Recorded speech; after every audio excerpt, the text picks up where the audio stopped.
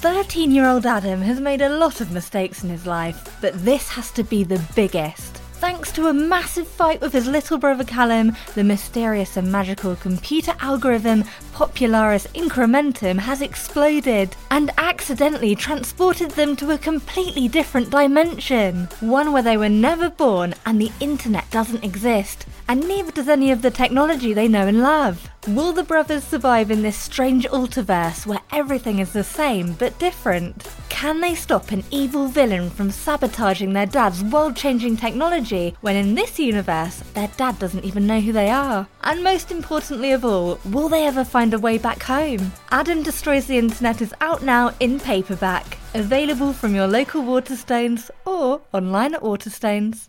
5, 4, 3, 2, 1. Thunderbirds are go. Mission to Mars.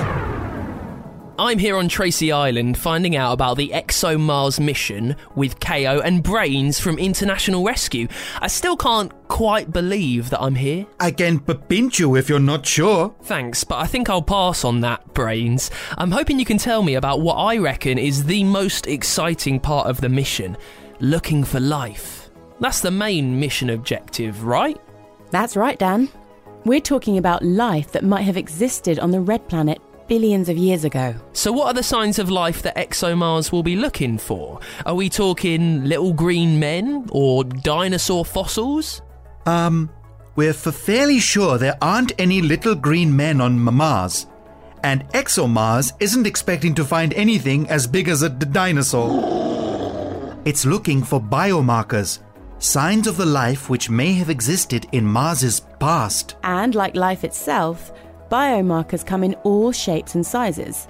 Some are patterns in the terrain of the planet, others could be gas or a particular mineral. The biomarkers that Rosalind will be seeking are molecules with the right structure and the sort of shape and size that we know is found in living things. Let's check out the tech.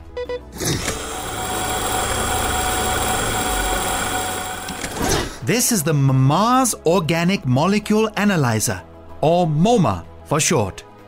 It's one of the instruments on board the rover. It's a lab full of chemistry equipment, although as you can see, it's the size of a toaster. So, it's a laboratory.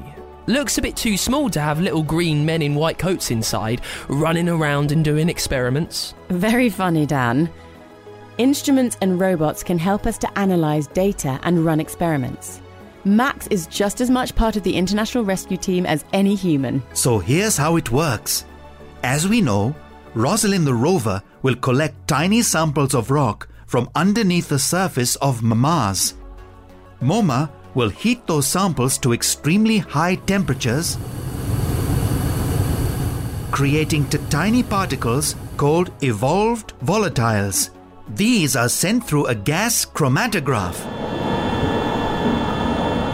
And MOMA will ionize and analyze the gases that come from the sample using an electron ionization mass spectrometry.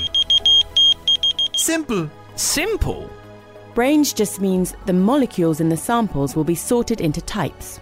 That's what I said. There's also some cool technology that will help keep the bonds in larger molecules together, so we can get a really accurate picture of what's there. But what kind of molecules will they be looking for? Well, elements needed for life include carbon, nitrogen, oxygen, and a bunch of others. But it's not just what molecules we find, their shape is important too. What? Like diamond-shaped? Oblong? All sorts of shapes. Each type of molecule can come in two opposite versions, like being left-handed or right-handed. In general, you'd expect to see a mix of both, but living things tend to have more of one kind, so they can fit easily with others to create organic matter. So if they see lots of one type, that'll be another biomarker. That's right. Top marks. Or should that be top biomarks? Thunderbirds are go. Mission to Mars. With support from the UK Space Agency and International Rescue. Find out more at funkidslive.com/space.